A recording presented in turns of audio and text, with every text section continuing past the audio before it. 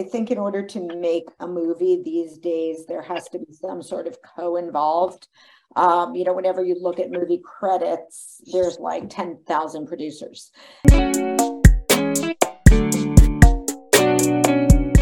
Hi, and welcome to Best in Fest. I'm Leslie Lepage, the founder of the La Femme International Film Festival, and this is a podcast for everyone who wants to learn more about making films and content for TV and film.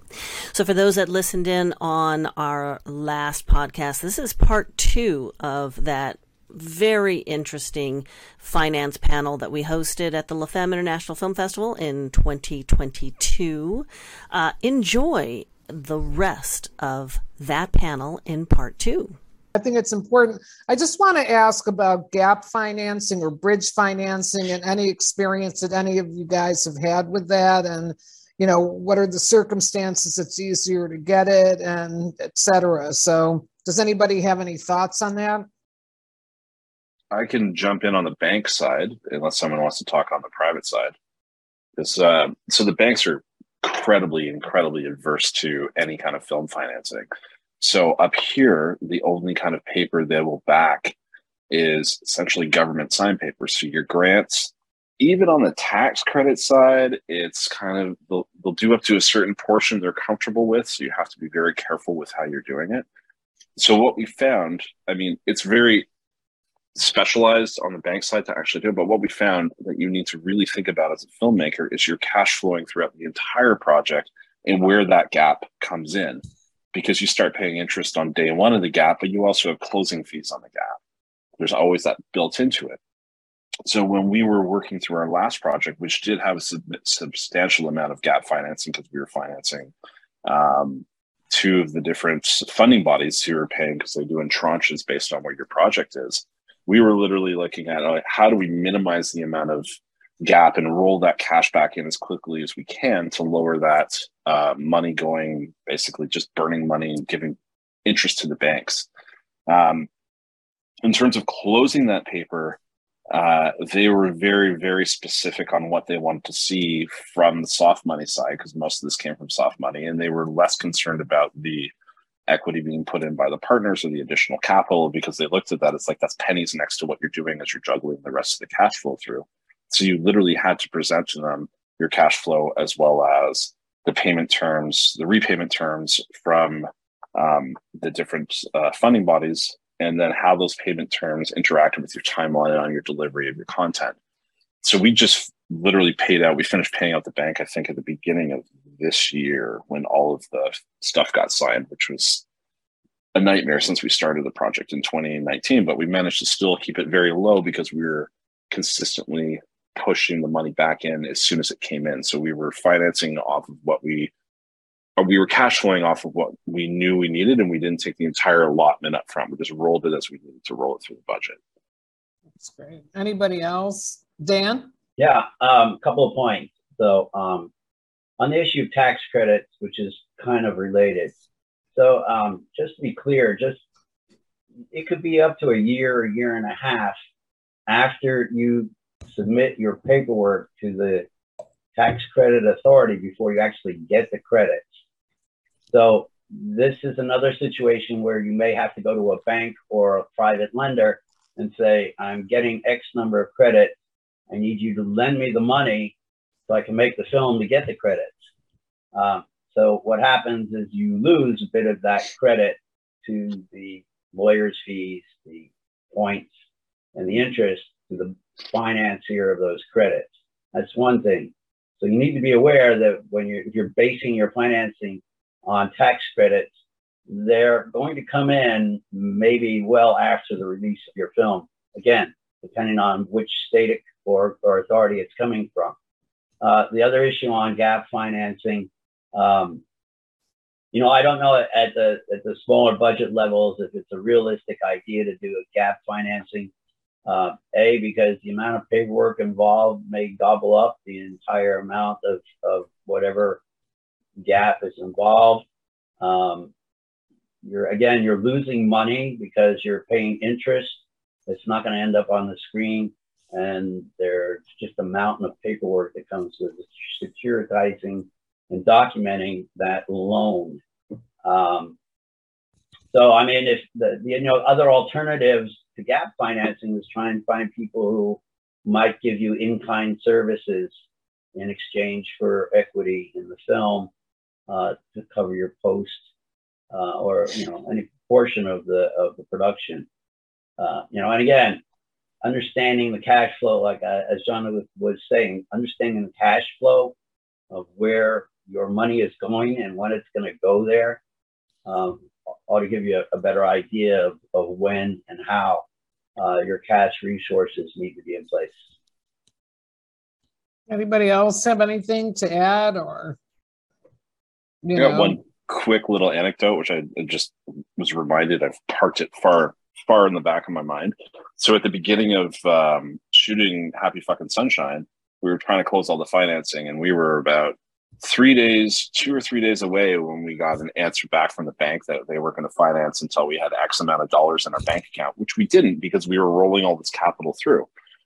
So I literally scrambled. I'm like, who do I know that owes me a favor or I've done really well for? And I called some of the producers I released their films for, and I'm like, listen, we need X amount of dollars just in a bank account, literally for 48 hours or even like a week. What can you do? And I literally, on my first phone call, my friend of mine was like, sure, okay, I will get you a check for $50,000 and we'll get it transferred to your account literally same day. And like literally sent him over a piece of paper, told him we're going to pay him back right away. And it was like written up by one of my partners. I think it was like 7 or 8 lines. This is the payment term. 3 days later, as soon as the transaction finished, we sent him back the money, sent him a bottle of Cristal, closed off the deal. The cheapest money I've ever gotten was a bottle of Cristal. I love that. But, I mean, those are the kind of stories we all love. Does anybody have anything else like that to share? Or okay, so I think we're good with this. So, let's talk about co-productions a little bit. For somebody that has set up like a co-production, what have been the elements that you had to begin with, and how did you kind of put it together? I mean, I think Jonathan, talked a bit about that with the financing in Canada, but does anybody else have anything to share about that? Or when you say co-productions, Deb, I think in order to make a movie these days, there has to be some sort of co-involved. Whenever you look at movie credits, there's like 10,000 producers. And I always kind of look at it almost like a chain link fence where every link may not have brought as much to the table, but without them, you wouldn't have your movie. And I think that, you're looking to co-produce with potentially, when you were mentioning Jonathan, I used to do co-productions with Canadian companies because they really had access to so much money in their tax credits. So we, as the US entity, would do all the development. A lot of times we would cash flow the movie and filter it through a unique scenario that was put together by a bunch of people who got paid a lot of money to figure out how to break those rules. And you're co-producing to take advantage of opportunities that other people have. I also work with another group right now where they bring money to the table. They bring will and desire to make movies, but they just don't have the relationships. So like they'll come to me and say, can you get us distribution? Can you get us talent? So they may have the money, so those are the kinds of co-productions I've been involved in, and probably, some others where if you do have a distributor on ahead of time, they're going to be one of your co-producers or co-execs. But I think that basically it's just, finding who's got something to bring to the table, joining forces and, putting that puzzle together. So under what circumstances do you think somebody would get like a minimum guarantee up front? You're selling something that's cast already. For me, I've had the most success as a sales agent in getting minimum guarantees for animation for whatever reason. And that was a couple of years ago. So I'm not even sure it's still the same case, but I think it is. But it is, you've got to have a script somebody likes, a cast they like, and a team of, a director they like, and a grown-up on set that knows how to deliver, which is something I find lacking a lot. But I do think that is kind of important, is really, at the end of the day, cast, in my eyes, sort of proofs your movie. It gives them something to sell. It puts a value on it, because, I don't really use this, but there's a website, I forget what it's called, but it gives numbers, and it attaches numbers to different people, and everybody has a different number of what they bring to the table. And if your project has a 10 out of 10 or whatever the number is, they look at that as valuable. That, to me, in a way, the theory behind it makes sense, that if you've got a cast that's marketable, you've got a director who can deliver, you've got producers who've done this before, and other elements that make sense, those are all just pieces of the puzzle that make your movie a full movie. So the fuller your movie is, the more likely you're going to get, minimum guarantees, which is having distribution and somebody who's willing to go out and pre-sell your movie and knows they can. I am not a fan of full pre-sales, but I'm a fan of selling 2 to 3 territories, which is kind of proof of concept, because if you're mixing, private equity and you've got 3 territories, you've got a whole world, beyond those territories that you can recoup from. So, if you have investors putting up 50% and then you've sold everything, where are the people going to get the money back from? So you have to sort of really cherry pick maybe 2 really solid territories to, pre-sell and prove that your movie has value. Anybody else have anything to add on this subject? Or I can jump in on 2 unless someone's got the co-production side in terms of working with other companies that are local. From our point of view, it's always what creative do they bring to the table? Because if someone's going to organize the business and we own the IP, we always organize the business ourselves around the IP. And then the partners that we're bringing in, for instance, on our next title, which looks like it's going to be like a live action animation, horror live action animation, the company that we're bringing in, they're bringing in both the creative in terms of the look and the style, but also to help us with the writing for the animation, which is a value add. So as a co-production partner, that this is within country, like within Canada, that makes sense. Now, I've been working on international titles. So I have a couple titles actually out of the Ukraine where there's a big chunk of money already financed to it. But when we looked at how to actually put the money together and to do this as an international co-production, and this is also tried to do this with films out of India and some out of the Middle East, it never made sense, because the money, as soon as you have the transactions going between the borders, if you're looking at like a $1.5 to $2.5 million film, does not make any sense, because you're spending $150,000, $200,000 just on the legal fees and the bank setup fees to make it work. So now our whole position is, if it's under that amount, it's like, okay, we need to move it into our territory, because at least we have control over it and can actually get the project executed. And that's how we're building it. So now it's the financing is outside of the country for those kind of pictures. And then it's structured within the country that we're comfortable working in. That might be helpful for some people. Anybody else? Anything to add? I just had a thought, and I'm just like, getting my feet wet, just starting the process with this. But when I went to all what you're saying, when I went to Fantasia Film Festival this year with the short that I produced, Bad Acid, I was just totally blown away. They had 2 roundtables there. So another shout out to Fantasia. That's amazing. For the filmmakers. One was Meet the Financiers and one was Meet the Sales Agents. And I was just shocked that, there are financiers that were in Estonia and Belgium and Germany that all were there searching for projects that could either film in their countries or do post-production there.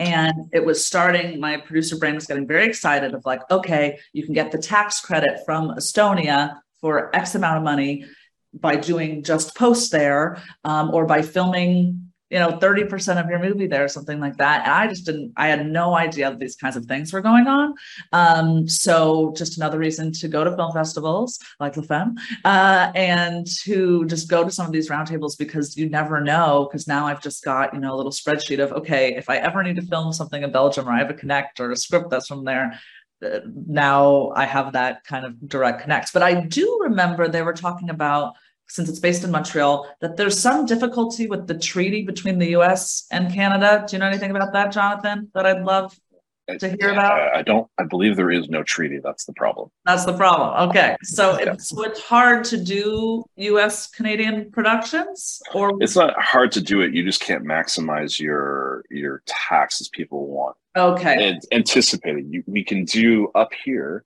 If you were to bring me a project and we come on as a production supplier, essentially, you can get up to a maximum of about, I think it's 25% of your tax credit back. But in Canada, if we own and control the production, we could push that number up significantly, like 35% or something like 38% if you're doing a bunch of digital production on it, which is kind of absurd when you really think about the amount of money that's flowing back in tax credits.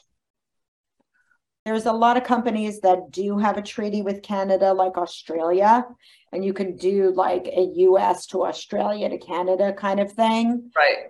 People do that. I think probably France might, there are a lot of those kinds of things where the US sort of, comes in for a variety of reasons, but, and can work with Canada a little differently too. Maybe there's Estonia co-pro with Canada. You just have to make sure, like even with states or with countries, that if it's something to finish the film, that they have the people that can properly do that. So right. That would be my concern. But I think that these days, there's so many great people all over the place. Maybe it's not such an issue. So. I want to open this up to some questions from the audience right now. So, does anybody have any questions or?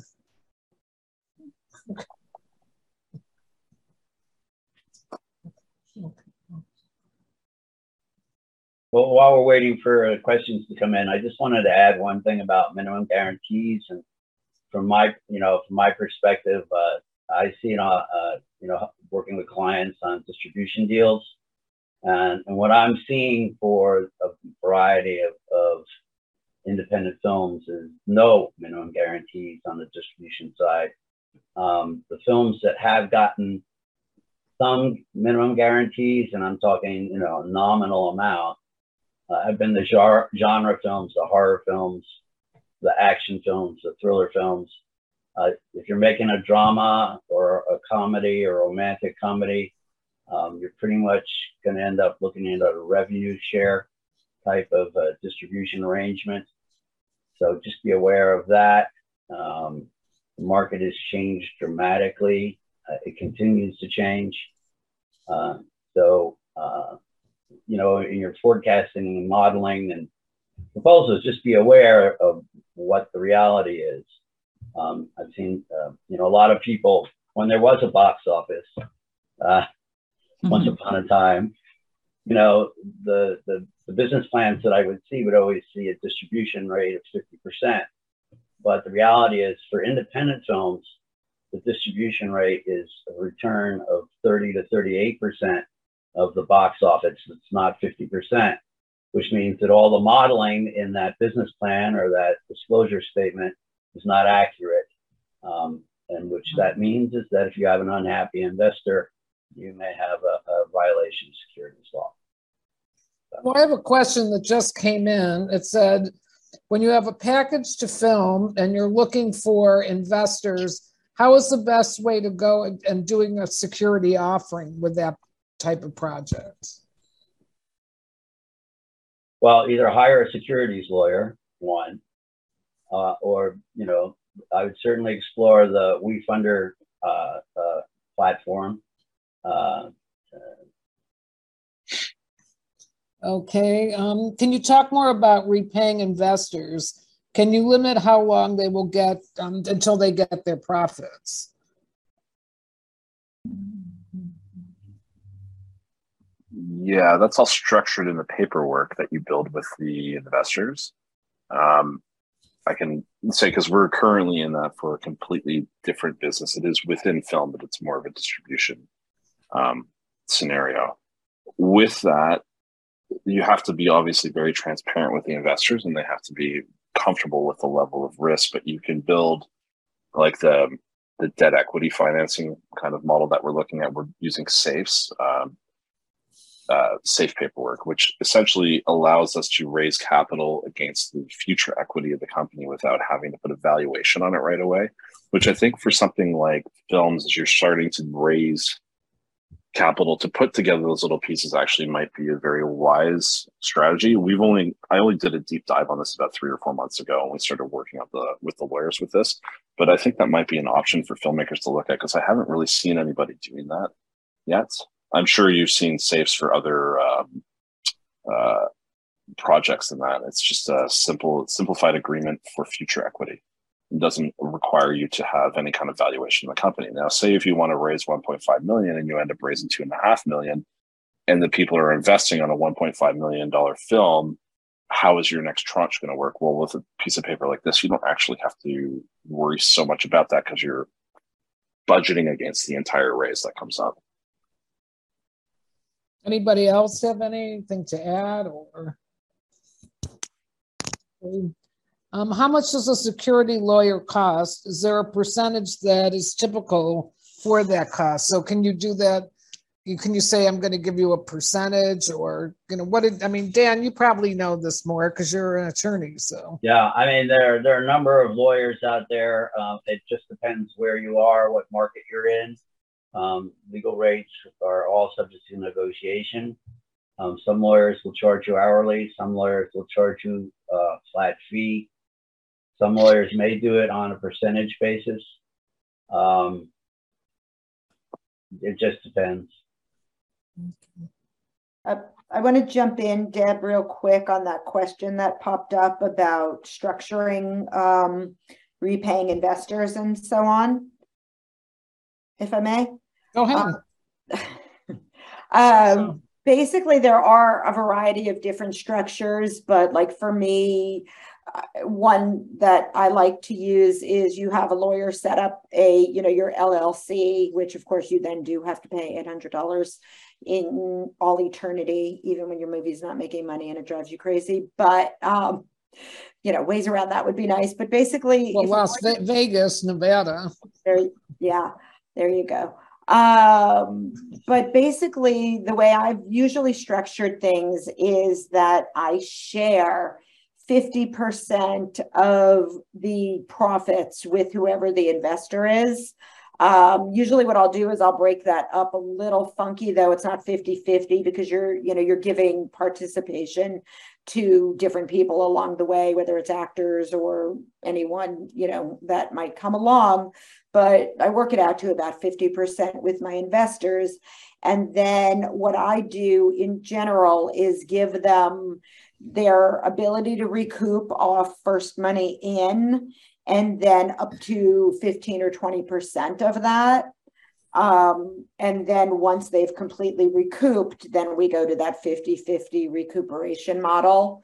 So that's how that goes. So when the question is how long do they get profits, it's kind of a negotiation. You can strike a deal, which is you get your money back till you get 20%. Then you start collecting at 5%, or, you just create different versions of that depending on who they are. But that's, they can be getting their money back forever, depending on what kind of deal you strike. But, they are taking a risk investing in your movie. So you kind of want to give them the opportunity to, recoup forever. If your movie is wildly successful, that's been a win, or they can lose with you and have a nice tax write-off. But I think you probably want to give them forever to recoup. Mm-hmm.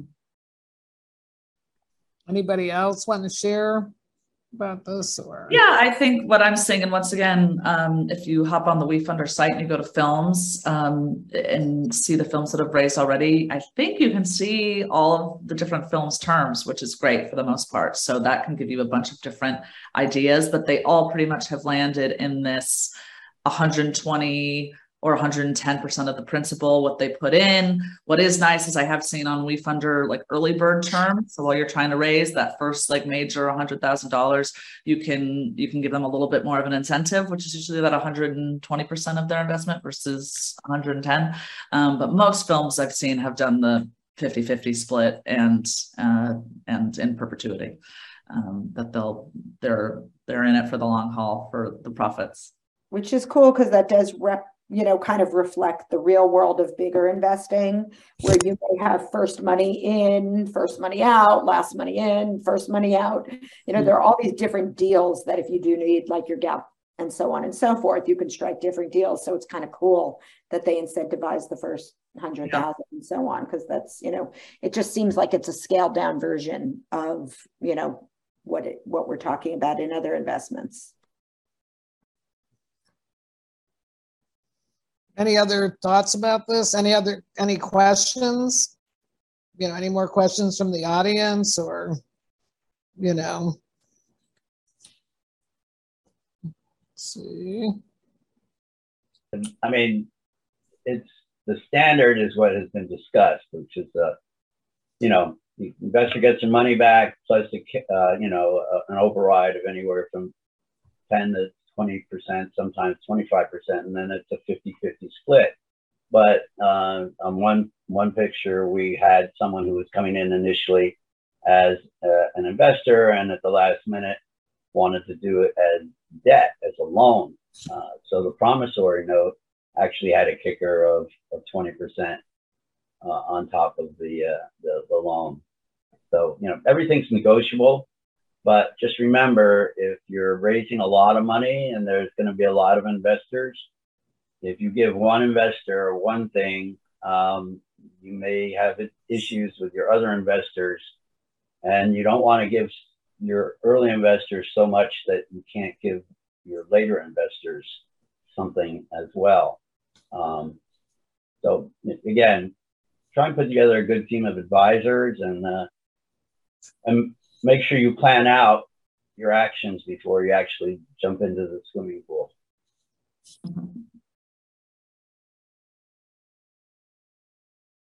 One thing I would recommend, just because no one's asking questions, is just build a spreadsheet of all the money you want to bring in, what percentages you want to give out, so you can actually see what you're giving away. I find a lot of people, they kind of do it on a napkin because they're in a conversation, everybody's really excited.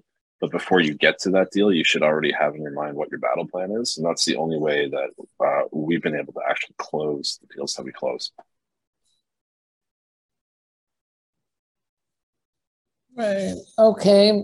Do you recommend going through angel investors group, or for funding? Are they worth the money it might cost to join? Well, any time you can meet rich people is a good time. But having said that, the concern I have about angel investor groups and investment clubs is they really are looking not for sizzle, but for return on their investment. And to try and go and sell a film as a good return on investment is a tough sell. I mean, even if you have the best of everything, and I say one word, Amsterdam, you still are not going to make money. So they may be a great place to meet people who are investing, but they may not be the best source of investors for people in movies, just because they're really looking for a return on their investment. And movies are really highly speculative. So again, when I go looking for money, I try and find the people who are donating to museums, operas, theaters, even the people who are on some of the PBS mastheads, or again, IMDb Pro. Look at the executive producers on films that you like. Those are people who paid money to have their name as an executive producer. See if you can track them down. That's how I found an investor for my film 8 Wins. I had met the person. He had executive produced another film that I had seen. And I said to him, hey, I know you from such and such. I see you invested in this film. Would you have any interest in investing in my film? He said, yeah, let's talk about it. and he did write a check. So again, so the other point about finding money, you may not look in the most obvious place to find investors. So if you're in Hollywood and California, not really a great place to look for investors in movies. I'm sure there are some, but when you go to other states where they're not the mecca of Hollywood, the idea of investing in a movie may be far more exciting than somebody who lives in California. So, there was a survey done where they listed all the states that had the most millionaires, and I think New Hampshire had the most millionaires. Hawaii has the most millionaires. So again, Dubai has the most millionaires. Be creative in where you're looking, and don't assume that just because people are in the business, they'll invest in the film. Yeah. Also, I find attorneys are excellent sources of clients with money, financial planners. Whenever I talk to my stockbroker, I'm always like, so do you have any clients who want to put money into movies? That's another way to go. Attorneys, financial planners, anybody who works with wealth, and when I say wealth, there's obviously different levels. But I think that that's a good sort of place to go. Okay. So we have another question from Chloe Owens, and she's saying, I'd love to hear more about how investors might limit you if you are the writer and director of the film. Just like the first question. So. Well, there's a saying, there are angel investors and there are devil investors. If you're talking to somebody and they're already saying, well, I have this girlfriend and she should be the star of the film, that's kind of a red flag. And just because they're willing to write you a check doesn't mean that you necessarily should accept it if you're getting, too much interest and control, or they're going to say, well, I'll invest in your film, but my dog has to be in it. Or, I'll invest in your film, but I want to get X, Y, Z. Be careful in making those kinds of deals, because if that's where they're starting, it may escalate to the point where you're going to have a very unhappy experience. Yeah, I mean, I think that at the end of the day, your question about who has the final say on the final edit, it's going to not like, an investor, it just depends on who your investor is. If your cousin who has money, you cannot give them the final say, and you can't give equity a final say, but a distributor may have a final say because they know what they can sell. A production company who is doing the funding, if that is who your investor is, will have a final say. I mean, in my case with my editor, it was that it was a particular kind of movie. There were very few editors who actually could do that. It was that kind of editing that was required. It was the middle of COVID. And by all rights, we should have been done a lot sooner. And I was kind of pulling my hair out, because when you're editing a movie, and this is, happening a lot now, is everyone's working on Zoom. Mm-hmm. And I mean, I shot an entire movie on Zoom at one point, and I had big stars in it. I had Ashley Judd was in it. And literally I had a team. She was in Nashville and I was in LA, and I had my crew there, and I was directing them, almost the way you would, from a control room in TV, but we did a movie that way. And it had, I will say, God bless humankind. We are resilient and figure out how to do things during a global pandemic.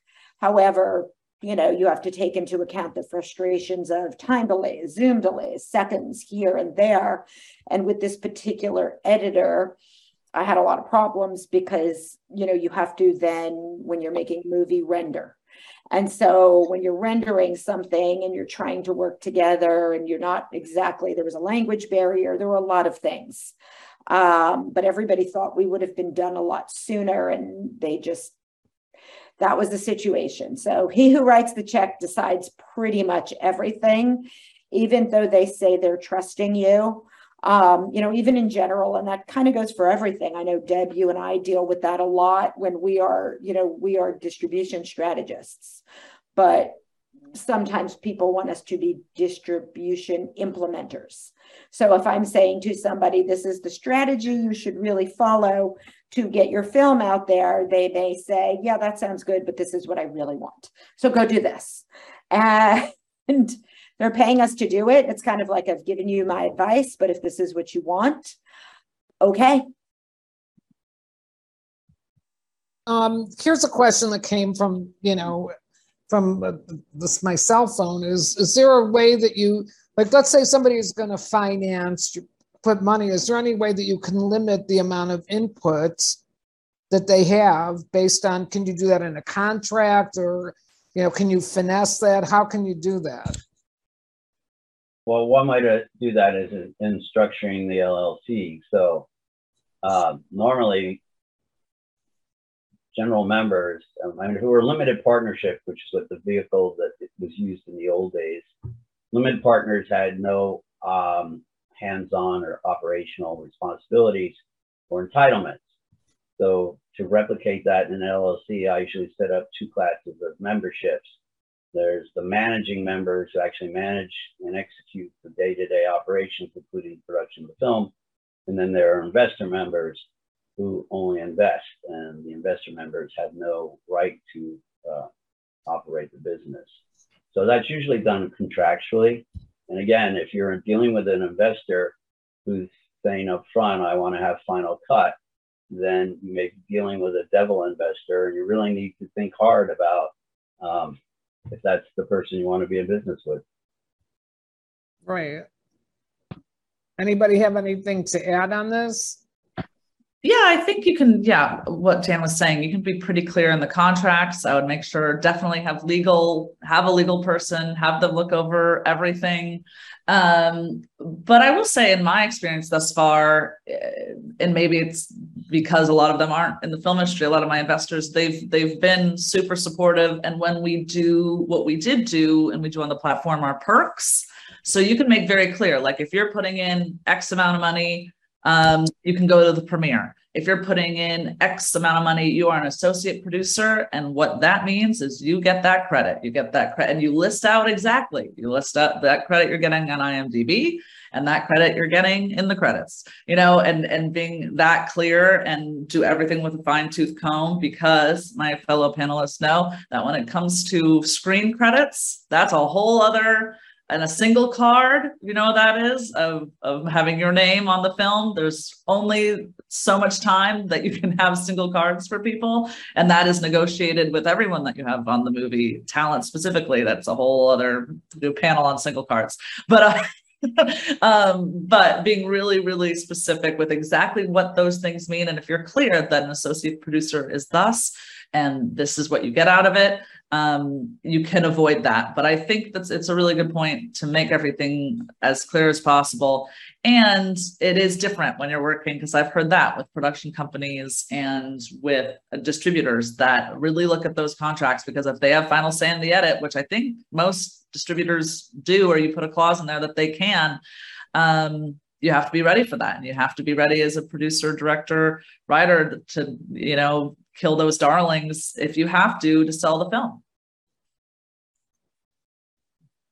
Anything else on this? Or, so I have one other question that just came in, and it is, do you know of any brokerage houses that specialize in film funding, even though it's risky? Brokerage houses, no. I mean, other than the WeFunder, most offerings are what are called private placement memorandums. They're usually done not through brokers. I mean, the problem with brokers is if you hire a brokerage, they're going to take a piece of the results of the raise. And again, depending on the amount of money you're trying to raise, if it's under a certain level, you're probably not going to have much success with a brokerage, even if there were one willing to do it, just because there isn't enough money for them to get involved. So you need to really do your homework on determining the size of the raise and the most efficient way to do that. But again, there really aren't brokers that do it. Again, most of the fundraising that is done on the independent level is usually done through friends and family and networking. There are private placement memorandums where the number of investors can be limited if they're not accredited, can be unlimited if they're accredited. When there are in the old days, well, there were significant offerings done for movies. There are Dune partnerships, did significant raises where they're raising hundreds and hundreds of millions of dollars in equity to invest in slates of films at the studios. And in that case, brokerages were involved. But again, we're talking about hundreds and hundreds of millions of dollars. So there's a lot of pork to go around and feed all the mouths that need to get fed on raising a substantial sum like that. If you're only trying to raise a few $100,000 or $1 million or a couple $1 million, again, it may not be a large enough sum to bring in a brokerage. Okay, here's another question. What is the best way of approaching a co-production deal, the do's and don'ts? Well, again, the word co-production. So when I hear co-production, I'm usually thinking of co-productions between countries. And if you're in America, there are no co-production deals because we don't have any treaties with anybody that gives us any access to co-production. So if you're joining a co-production as you're working with another producer or production company, then it's all contractual. So whatever you can negotiate and whatever they bring to the table that fills the gap in your financing puzzle will be what you're negotiating over. So again, it'll be all spelled out by contract. Anybody else want to weigh in or? Get as much as you can and give as little as possible away. I think Jonathan said something about earlier when talking about this topic was about added value. You want to work with somebody or an entity that brings something you don't have. And that at the end of the day is the most important, is what are you getting from them? What are you bringing and what are you giving up to get it? That probably is the biggest co-production questions I would want to address.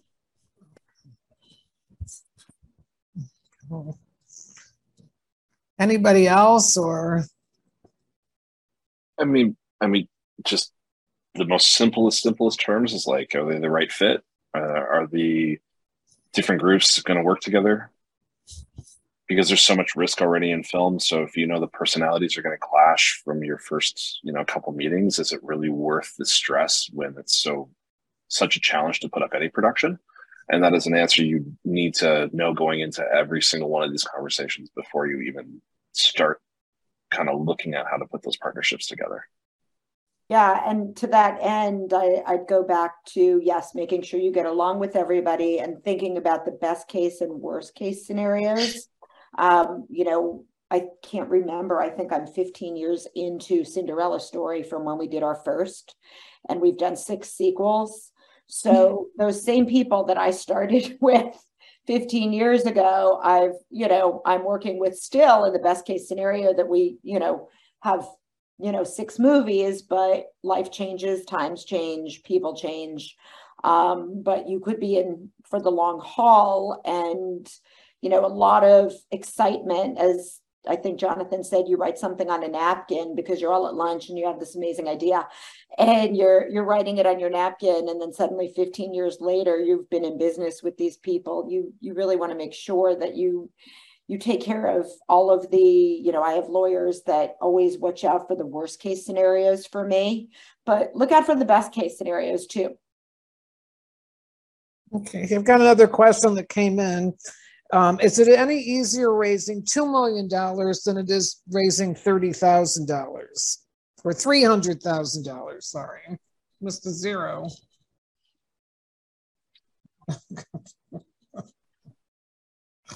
Anybody have a So thought on this? 2 million versus 300,000, that was the question. Right. I mean, I will say, I think going forward, what I've learned from all of the WeFunders that I've done in my previous projects is it is nice. The blessing of having 200 investors is I have a audience, right, for both of my films, which is huge, and that is really helpful of people that are super invested. But I do think as I'm getting into films that are now $1 million and above, it would be really lovely if I had like 2 or 3 investors, right? So I think if you can break it down into the offerings that you're doing is like, you know, having people come in, let's say it's $1 million film. So where's the math there? 5 $200,000 investors. That would be great. So that you're tightening the pool a little bit. So I do think there's an advantage of having a smaller pool of investors and having them have higher stakes in the film. Is it easier? I don't think so. It's just different. It's just finding those 5 people or 5 to 10 people that are going to make your movie and making sure, not unlike the co-production, that you all are on the same page, that you know what you want to make. It's probably more manageable than managing 300 investors. But I don't know. Right, well, that's true. Yeah, unless you have a really good personality. And you like crowds. I can step in on that from doing that both with different types of goods, and also with film. You'll find that when you're going for lower level investors or people who are comfortable in lower levels of investment, they have less money to invest, which means they have more at risk. So if you're going to have more headaches down the road, it'll be with people that have less money. So that's a consideration when you're building your financial modeling and who you're approaching. And if you don't think of that when you're doing like a $30,000 film, say for instance, you have a friend who can write you a check for $30,000 for your $30,000 film, they're probably driving a $150,000 car. That's a good investor. If it's a friend that's driving a Toyota that's 30 years old and they're going to write you a check for $100 or $1,000, don't take it. That's all I'm going to say, because it's going to be a nightmare and you're going to lose a friend. Yeah, I also think when you're calculating the budget of your film, it takes just as much work to produce a potential $30,000 film as it is a $3 million film. I mean, I have somebody who I'm working with who asked me to exec produce a film for them, and it's like $800,000, which perfectly respectable budget under a variety of circumstances, or for this film. But I said to them, how am I going to get paid? It's going to take me just as much work to get you the packaging, whether I'm packaging A list or B list, or C list. You still have to make the same amount of phone calls, the same amount of outreach, and have the same conversations. So I'd rather make a $3 million film where there's money in it for me to actually make than an $800,000 film that may have more upside later. But at the same time, for me, where I am, it just depends on your emotional passion, investment in that particular film, the work you're doing, and so on. I think, you still have to do that same amount of footwork on a lower budget film as you do a higher budget film. So, keep that in mind as well. Right. I agree. Totally. Anybody else want to weigh in, or, I'm just going to throw in something just to go back to the, the casting aspect. So, like I was making a movie, years ago, and it was an action movie, and, and we were financing it through, foreign sales and things like that. And in that case, somebody like Dolph Lundgren was much more valuable than Kevin Costner to kicking in the financing. So if you're going to be going through like an AFM type of situation, you have to, there's going to be a difference. Like studio casting and like the AFM type of casting are oftentimes very different. So, that's like another thing. Sometimes a TV name in certain, companies or certain countries might be more valuable than a film name. So it's like you kind of have to educate yourself on those aspects as well. Law and Order does really well in Europe. And if you get some of those names, that is actually better than a movie star here sometimes. Right. Exactly. You know, the other thing also, Deb, to that end is genre. I had some clients in Canada who were, you know, putting together a slate of films and said to me, which film should we do first? And I kind of counseled them on doing, you know, horror movies and holiday movies. And they had a Christmas movie. And I said, make your Christmas movie first, because every year you're going to get more money from that movie. And that will filter into your company and show success. And literally, I think they made that movie in 2016, and they, you know, are still getting checks every year from that movie. So if you, you know, think about things like that, you know, what are the movies that make the most money at the end of the day? Well, even for Jonathan, like Poor Agnes, like horror genre, very like, you know, it's also very easy to publicize as well, because there's a gazillion outlets that love to cover, you know, that kind of genre. So another, go ahead, sweetie. When we look at projects, and this is from the start of the company, it's like we're an audience first company. So the only projects that we do is a project we either are one of the audience members, being horror films like myself, or we can truly understand where that audience is coming from. Like there's a connection somewhere, because otherwise it's incredibly difficult to really realize the potential of the script and the marketplace for the script. And so when we did Poor Agnes, I literally was looking at, because I've been running that independent cinema, like those couple of independent cinemas, and booking a lot of horror, building up the horror community. And I was like, there's a massive desire for certain types of products. So let's just create that product. And that's how that happened. And that's why the film connected, I think connected so well with the audience. One of the reasons. Mm. So anyway, I want to, you know, we're kind of coming to the end of this. So I just want to ask each of the panelists to share, like, you know, the best, or, you know, the best experience, you know, that they've had on, you know, one of their projects, and, you know, why. So let's start with Des. Oh, on the spot. No, it comes immediately. We were doing My Divorce Party. That was a seedling in our brains. And I found the amazing, shout out to Heidi Weitzer, our brilliant writer, director, producer.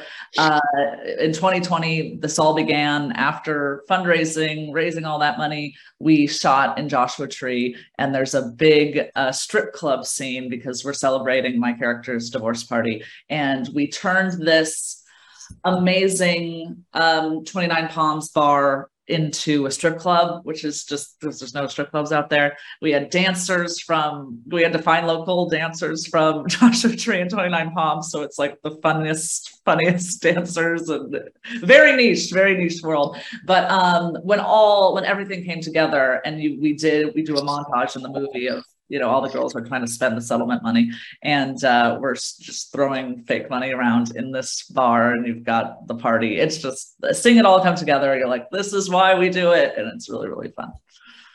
So that was great. Jonathan. I think you'll appreciate this, Deborah. When I was flying down to Dances with Films, and I was going through customs on the US side of the border, the customs agent was asking me, you know, what are you flying down for? I told him, and he's like, and I'm like, oh, so what films have you done? You know, blah, blah, blah. I like films too. And I told him about Poor Agnes because we had to premiere the other one. He's like, oh yeah, the one about the serial killer. And I was like, whoa, that's awesome. It was ridiculous. That was very, very gratifying. It was fun. Lisa? I'm going to say two. The first one is that with Cinderella Story, when we made our deal, and suddenly after five years of development on a film, suddenly attaching some elements that turn it into something that was part of a Hollywood bidding war, and getting to have that level of control and power as to choose who you're going to work with, and then getting a signing bonus. So that is definitely on a big picture, but on a personal level, as a creator, I was making, you know, I came up with the idea for the standoff, and, you know, we did all the work of raising the money, putting it together. And I was very, very passionate about that. It was certainly much smaller. It was a $500,000 movie. and I directed it and I was producing it. And I walked out of the bathroom, which happened to be it was a trailer that was elevated. And I walk out of the bathroom and I see my entire set. And I look around and I'm like, holy shit, this is like an amazing, they are here because of something I did. There is an entire, there's 10 actors over there. There's this going on. Everybody's employed in Hollywood, which is exciting, to see. And all I thought was, holy shit, I kind of did this. And it wasn't like arrogant. It was just humbling because it's like, whoa. And so walking out of a bathroom on my movie set was probably the best moment I had, like being in a strip club. It's always fun. Dan? Well, I got to say, every movie has been a great experience. You always learn something. It's always fascinating to see the dynamics of people working under oftentimes stressful conditions. I think the most rewarding experiences for me is probably my most recent film, 8 Wins, just because I said I was going to do it and I did it, and it's out there, and that's a success. It's great. Can I throw in one more little bit to that, Deb, if you don't mind? Of course. All of these glorious moments that we're giving you, all of us, we all have how hard we worked to get those things happening, and the behind the scenes things that we all do to get there that nobody really sees. And the heavy lifting is so heavy. And I just remember even going, editing one of these movies, with the standoff. My kids were I had 6-month-old twins at the time. And it's like I've got this picture of me with my, baby son bouncing him on my lap as I'm editing. And it's like all of those things. And it's like, oh my God, this is the hardest thing I ever did, because every moment of all of these movies is so hard.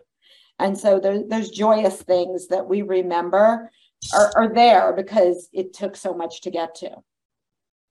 No, definitely I agree. I mean, from my perspective, from like a publicist, I would say, when my clients really get great outreach, and we get transactions from the PR, or, people get a great placement, like in a Deadline, or, or if I'm doing an FYC campaign, a few years ago, I got a satellite award nomination for them. So, there's different things as a distribution strategist. If we get a good deal for somebody and they get some money up front, or we know that they have, a distributor that's really energetic, or just, and for me, it's just in terms of how, my clients, benefit from what I'm doing for them.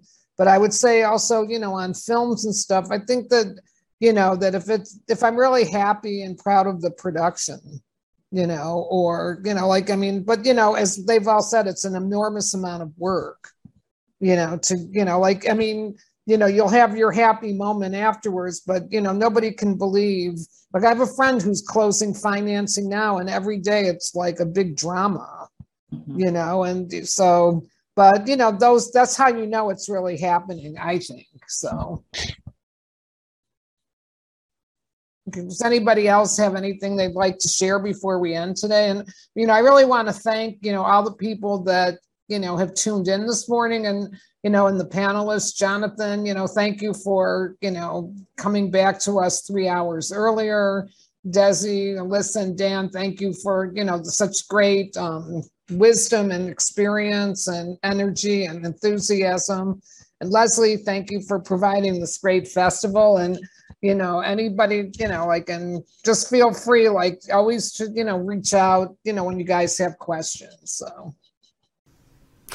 Thank you so much for listening to this podcast. We've got new and exciting interviews coming up for the rest of our continuing podcast of Best in Fest. For those that want to see the video component, you can tap into the YouTube channel at La Femme International Film Festival, La Femme Film Festival. And don't forget to like us and pass us on to all your friends who are interested in learning more about making film and television content. Best in Fest, we're out.